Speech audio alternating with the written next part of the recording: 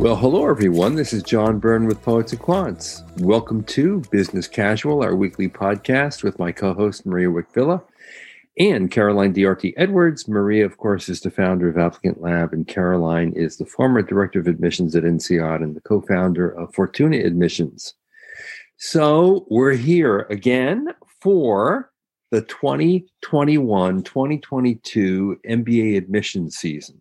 You know, it's June and people start getting really serious about admissions. They start hiring admission consultants. They start looking around at the applications already at this date. Harvard, Wharton, Kellogg, Chicago Booth, Darden, Ross, Emory, UCLA, Cambridge, and HEC Paris have posted their new deadlines for this coming admission season.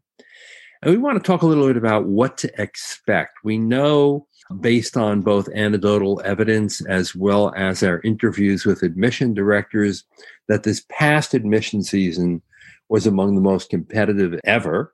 We don't think this one is going to be nearly as competitive. At least I don't. Maybe Caroline and Maria think differently.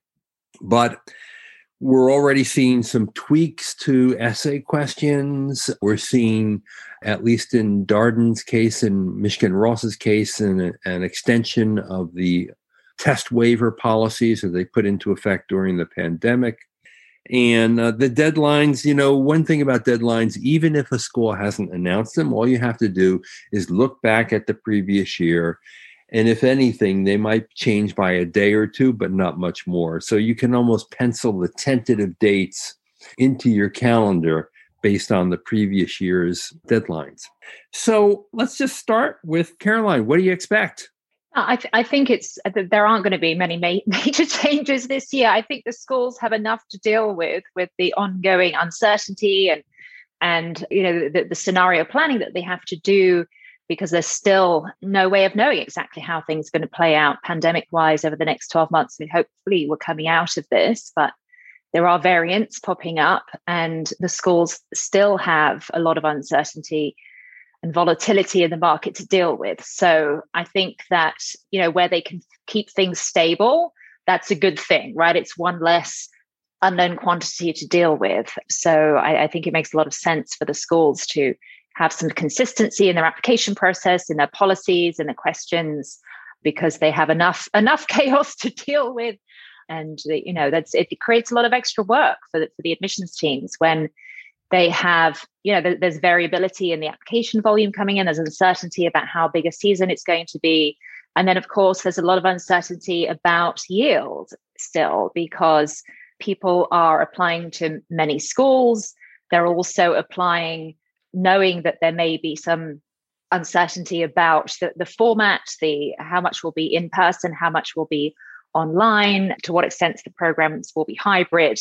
And so in that context, people may be applying without being absolutely sure that they really want to go to a school or that they really want to go to business school in the next season. So that creates uncertainty for the schools and probably weaker yields that they will have to manage.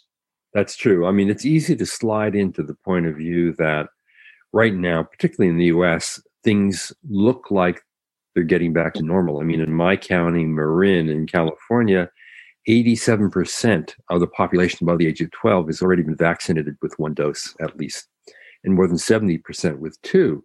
And things are getting very close to normal. Sure, people are wearing masks and slightly social distancing, but you know, you can have a meal indoors, and most schools are predicting a return to campus in the fall. But the US is not the world. And in some parts of the world, the pandemic rages at full force, and very few people are vaccinated. And it is a worldwide market for MBAs. And so that needs to be taken into account for sure. So Maria, what are you seeing? I'm seeing the same thing that Caroline is as well. I think, look, when you're juggling so many different uncertain things, like you've got the flaming, the swords, and there's all kinds of crazy, horrible chaos that's happening. If you're in admissions right now, why make it harder for yourself? Why throw some other potentially painful thing into the mix of things to juggle and have to worry about? So I I think most schools, I mean, I think we can talk in a minute about some of the schools that are making some minor changes, but I think most schools are sticking with things that are the same, just because why make it harder for yourself if you're already going through an obstacle course with all of the, the things that Caroline and the challenges that Caroline mentioned. Why would you make it any harder for yourself by trying to introduce a new question and then, okay, well, what do we want to get out of this question? And let's agonize over the wording of the question. And how do we ascertain what's a good answer to this question? Like, why just make it easier for yourself. We've all earned a break this year. Yeah. That's really true. And, even when there is a change, it seems to be incredibly slight. Kellogg, for example, this week announced a new video question, but they're telling you in advance what it is. So it's not as if they're going to get a spontaneous response on video from you. Anyone have a comment on that? Maria?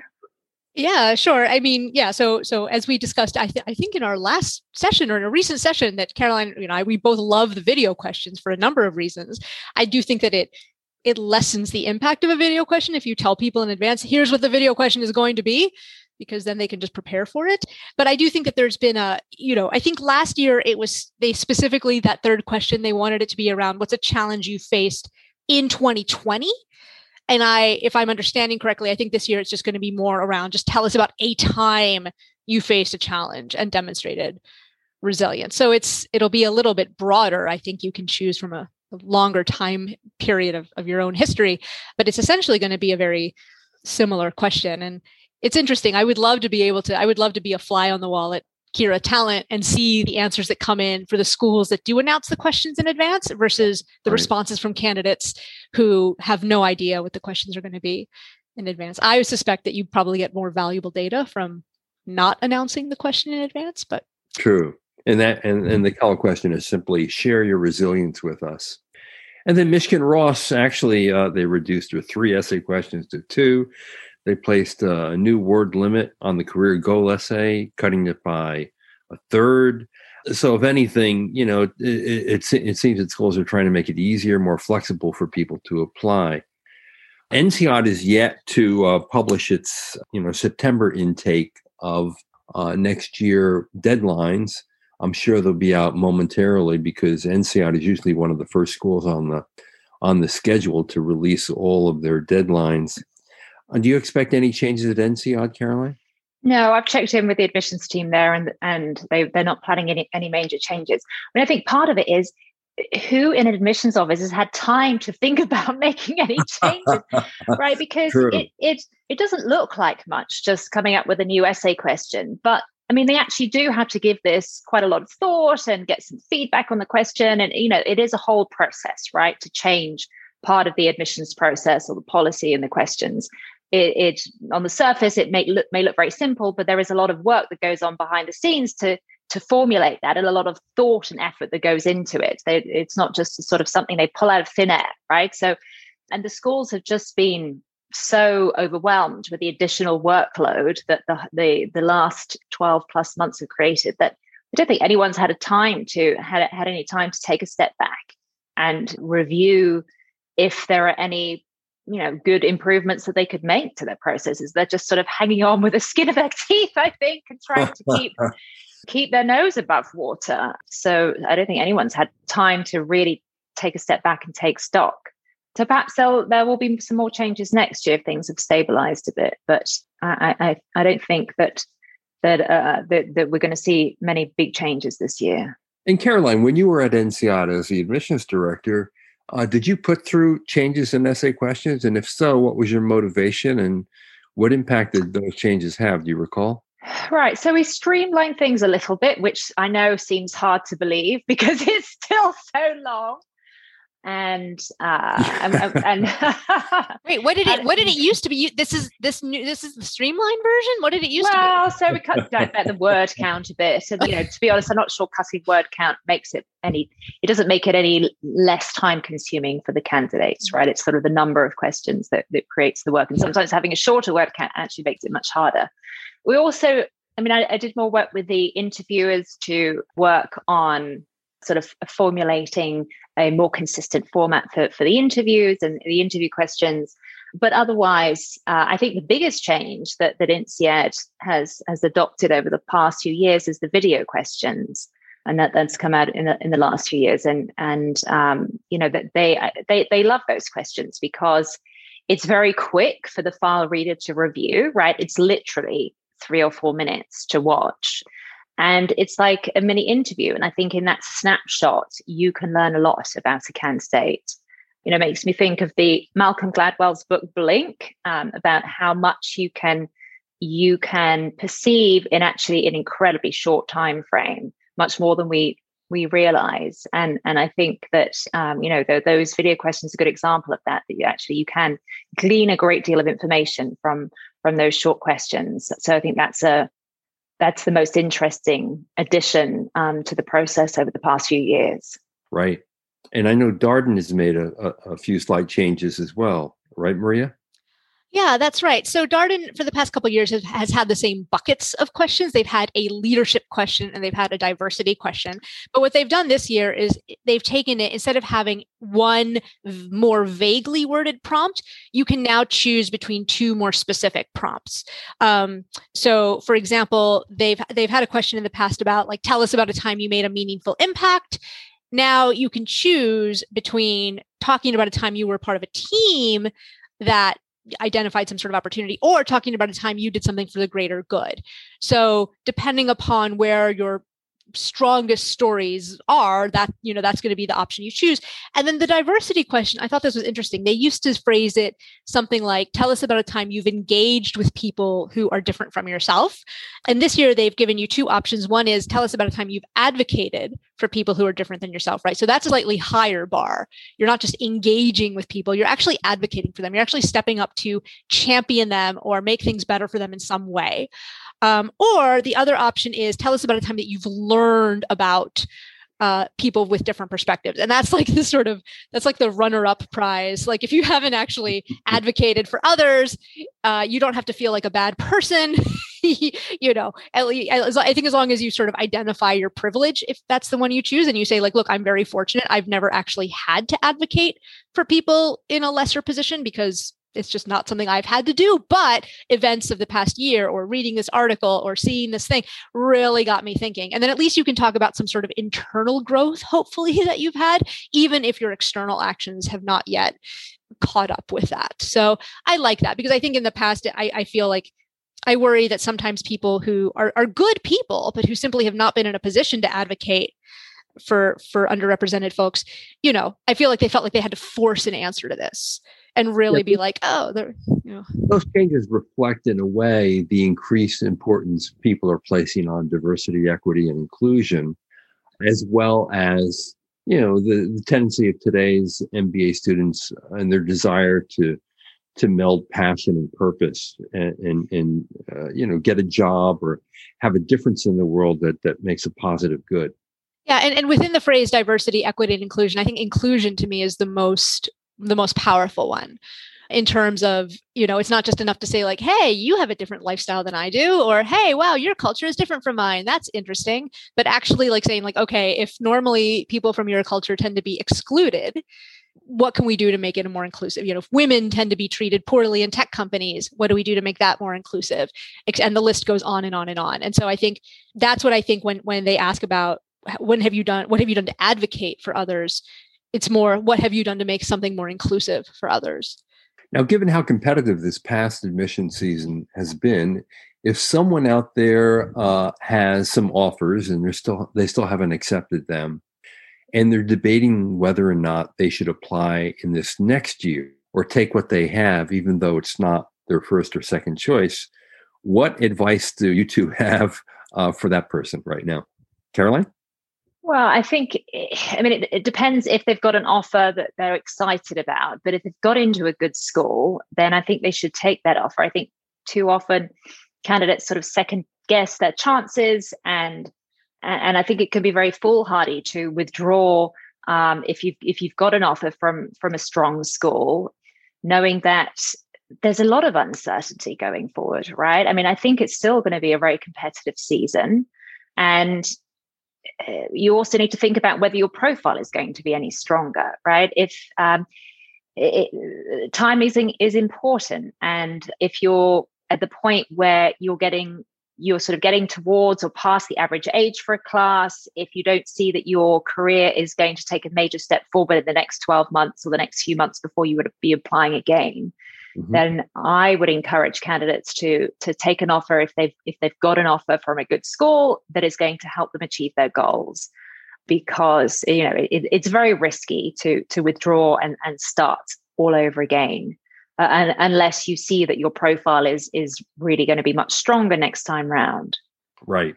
Now, for people who are out there deciding whether or not they need help with this process, I was speaking to Maria a little earlier offline, and she was indicating that June 1 is sort of the start date for action, although I imagine that the more popular admission consultants have already been spoken for.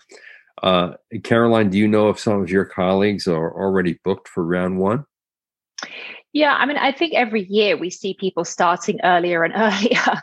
So we've certainly signed up a lot of people already for the fall application deadlines. And sometimes that can be tricky, right? Because you don't necessarily have the essay questions or the deadlines or so, there's a lot of preparatory work that we can do, but it's not until the schools confirm the requirements that you can actually get down to some of the nitty gritty. But yes, I mean, we're already pretty busy, and some of my colleagues are almost full already for the season. So lots of early birds this year for sure. Right. And Maria, you're already seeing the early newcomers to your platform? Yeah, I think last year freaked a lot of people out. I think word got out that it was this crazy competitive year. And so I think a lot of savvy applicants are realizing that, no one ever regretted spending more time on their application, right? I mean, unless if they spent something like insane, like, 5 years or something, but, no one ever said, wow, I only spent 4 months and I wish I would have only spent 2. Like no one ever says, I wish I would have spent less time preparing for business. Yeah. So I do think that people are starting to catch on to the fact that it's a rigorous process. It is not something you can pull together in a weekend, at least not doing it well. So I think more people are catching up to that idea. That's true. And then there's the always the typical advice, when to apply. Should you go for round 1 or should you go for round 2?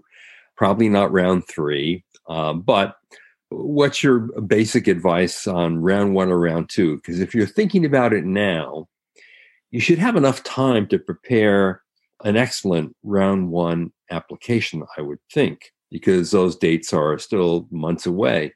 But maybe you're on an assignment, maybe you have some personal responsibilities during the summer that may prevent you from devoting as much time as you'd like to do the best application you can, in which case I would assume that it's better to wait for round 2. Am I right? Yeah. Rule number 1 is apply when you are, you've had the time to prepare your application and make it the best it can be. So you should never apply in a rush, and you shouldn't apply if you think that waiting for the next round, especially if it's round 1 to round 2, will make a substantial difference in your profile. And that does happen, right? You'll have candidates who are up for promotion or they've just started a new job a couple of months before the round 1 deadline, and they feel they haven't got much substantial to say about that role yet. And so they want to wait a few months so that they've got more to show as regards their achievements. And perhaps then they can get a, really strong recommendation from their new boss. So in some cases, it does make a lot of sense to wait. But if you don't see that your profile is really going to evolve and improve over the coming months, then, definitely hit round 1. It's better to start. The earlier you start, the better, because it gives you more options then to consider in round 2 if you're not where you want to be by the end of round 1. That's true. It also increases your chances of getting a scholarship. Obviously, when you apply in round 1, most of the seats, if not all, are not taken. I mean, given the deferrals that have occurred in the last year or so, there probably are a number of seats that are taken, but not in every case. It also, if you're an international student, gives you more time to complete the visa process. That's a really important issue. And if you get an offer, you're often invited to admit weekends, guest lectures, and other opportunities to already begin the networking with others who have been accepted. These are all really positive things to apply early. Gives you more time to make the transition to campus, find a place to live if you're not going to live in a dorm, and maybe even start the career counseling process, because many career management offices begin to work with candidates as soon as they say, yes, I'm coming. So those are all really good, solid reasons to try to get it done early. The other thing that it does is it gives you a little more time for round two, right? I mean, if you think practice makes perfect and you get those early round one applications out, you might try for a few more in round two. And isn't it true that your application will be better after you've done a few of these, Maria? Yeah, I mean, look, once you get that, it's that first one that's always the hardest. And then after that, they just get progressively easier because you're at least developing a little bit more, I don't know, muscle memory, as it were. And you're like, oh, one of these essays again. All right.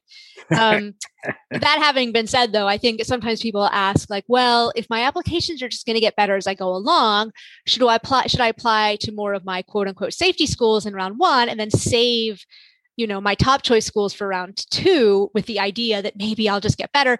And I'm like, that's ridiculous, because first of all, what if you get into one of those quote unquote less competitive schools in round one, and then you apply in round two? At some point, you're going to have to make a deposit, and you might have to pay money, thousands of dollars, to hold a seat in a class, and you're going to have to pay thousands of dollars to hold that. And so you might have to say, like, well, do I pay the money? Because I mean, like, what if I get an interview to Wharton? And then it just becomes very, very stressful. And so I think where I'm coming down on this is that the delta, that sort of improvement, that marginal improvement that you might get from having Wharton, let's say, be your number 6 application instead of the first application you do, I don't think that the improvement is going to be that much greater that it's worth holding off for a later round. Right. That's my take on it. Yeah, I think that's a good take, definitely. And what about the people who are thinking, man, I really want that MBA. I know it's going to really help my career. It's going to set the stage for making my life more professionally fulfilled and meaningful. And they're wondering, how in the world am I going to devote enough time to prep for a standardized test, to do all these essay questions, to line up my recommenders? There's so much to do. What's your advice in terms of just saying, hey, you can do this, and here's how? I think breaking it down into chunks is really important. It's project management, right? It is a big project, and there are a lot of steps to get through. So start early and give yourself, carve out some regular time. It's very difficult to do if you want to write all of your essays in one weekend, and you're going to devote the entire 48 hours to churning everything out. So I think it works much better if you sort of can carve out an hour or two during the week and sort of have some regular time slots when you're working on things, because the MBA application is something that it needs to sort of mature, and it takes time to do drafts, to reflect, to revisit. There's sort of a maturation process that it goes through. And you need to sometimes you'll write something, you'll work on it for an hour, and then you'll go and do something else, go for a run, and then you'll have a great idea about something that you could change. And so I think it's helpful to break it down so that you're not wearing yourself out with marathon sessions with working on the application, or the same for the GMAT test prep. And it is difficult because by definition, most MBA candidates are incredibly busy with their day jobs. And, free time is not easy to carve out. And often, they've had a very busy day. It's difficult to come back, and I remember doing that, right? You've had a busy day at work, and then you come back, and the last thing you feel like doing is sitting down and churning through some more GMAT questions. It's not the most thrilling thing to do in your free time. But it's really important, I think. I am a big believer in, it's a cinch by the inch, but it's a trial by the mile. And so if you can break it down into bite-sized pieces over time, I think that, you'll do yourself a big favor and have a much better outcome at the end. Yeah, that's really true. Maria, you have advice for people who are worrying how in the world they're going to balance their personal and professional lives with all this application stuff? Yeah, just to add on what Caroline said, like, realize that thousands of people somehow manage to do it every year. and they can do it and you can do it. And yeah, you just have to break it down into little pieces and find some way to motivate yourself. Like I remember getting home late at night and opening up that GMAT book and being like, oh no. But you just have to you have to figure out what is it that motivates you. I think everyone has something that motivates them, but we all kind of have different motivational styles. So some people respond better to the boot camp coach who's run around the field, drop and give me 20. And some people respond better to the kindly grandmother type. So I think part of it is trying to figure out how to talk to yourself in a way that works. And if it's a matter of putting up a picture of that school you want to go to on your bulletin board, or saying, okay, once I get through another 100 GMAT questions, I'm going to treat myself to a meal that I really have been looking forward to. Also give yourself little milestones, but also give yourself little rewards along the way. And at least that way you won't get too depressed. And other people have done it too. So I know it sounds hard. It's like parenthood, right? You have a baby and you're like, how did anyone ever get through this? And then you're like, oh yeah, wait a minute. Literally billions of people do this all the time. So and how many times has Caroline done it? She does it a lot. She's really good at it. Now she's done it again with a new puppy. With a puppy. Now I have another little baby girl here. Yes. Just what I needed. 2 years ago, we asked people who had scored in the top 10% of the GMAT what their study habits were. And I think what we discovered, and there's a story on Poets and Quants, it's called Study Habits of GMAT's Top 10% Scores. We discovered a few number of takeaways that I actually think are quite good guidance and counsel to get one through the application process. One was regular exercise actually correlated with higher scores, we found. Of the test takers who exercised at least once per week, the majority scored a 690 or better. Okay, so that's 60% of the people scored 690 or better if they exercised once a week. Last minute cramming never worked. 80% of the top scorers gave themselves a break the day before the exam. So the day before you have to actually get something really done, maybe you should give yourself a little break. And then there is a sweet spot. The majority of the top scorers studied 1 to 3 months, which actually feels like a long time to me. But they weren't studying constantly. They were studying in spurts. We found that actually the top scorers didn't need to break the bank. The majority of them spent only $100 to $300 on their test prep. And then we also found, and this will not be a surprise to anyone who has already experienced some success, confidence is key. 2/3 of the top scorers said they felt confident and calm going into the exam, whereas less than half of the other scorers felt that way. So, be confident. Give yourself some time, exercise, do it in spurts, not in, one long marathon, compartmentalize what you have to do. It is project management, as Caroline has noted. Know that in this cycle, while there may be some tweaks, we don't think there's going to be anything substantially different than what happened last year, because the admission offices are pretty frenetic right now, just dealing with the last bits of the previous cycle and getting people enrolled and closed. And they're not going to spend too much time rethinking everything and trying to throw even more complexity into what is a complicated process to begin with.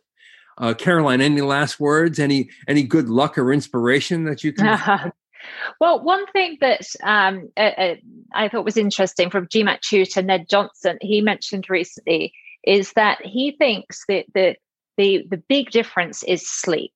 So he has seen tremendous difference with some candidates when he has put them on, a better sleep schedule, right? He says that makes a tremendous difference in people's ability to prepare for the test and perform well. And I think, it's something that is easily neglected, especially for young people who have a very, intense lifestyle. So I would encourage candidates to think about that as well, because especially for exam performance, that can make a huge difference. I love sleeping. Maria? I love sleeping too. That's why we're friends. No, I think if we're talking GMAT, I think the official guide is probably the best money you can spend pound for pound, because the official guide tends to have it's written by the actual test writers, and it has the explanations as written by the actual test writers. So in terms of learning how they think, especially for more qualitative questions, such as the verbal reading comprehension type questions, you could try to reinvent the wheel and start from scratch, or you could just say, well, I'm just going to learn how they view these things. And as long as I learn what they think about this reading comprehension passage, I don't actually, I can save myself a lot of cognitive energy. So I really strongly advise the official guide, no matter what other way you are planning on studying. Get the official guide and read through it religiously. So there you have it. And if you're reading Poets of Quants, you know that for every available seat at Stanford, there were 17 applicants. At MIT Sloan, there were 13. Same story at Harvard Business School. So we wish you good luck on your journey. The flag is down. The race has started. Go for it. Good luck to you. This is John Byrne with Poets and Quants. You've been listening to Business Casual.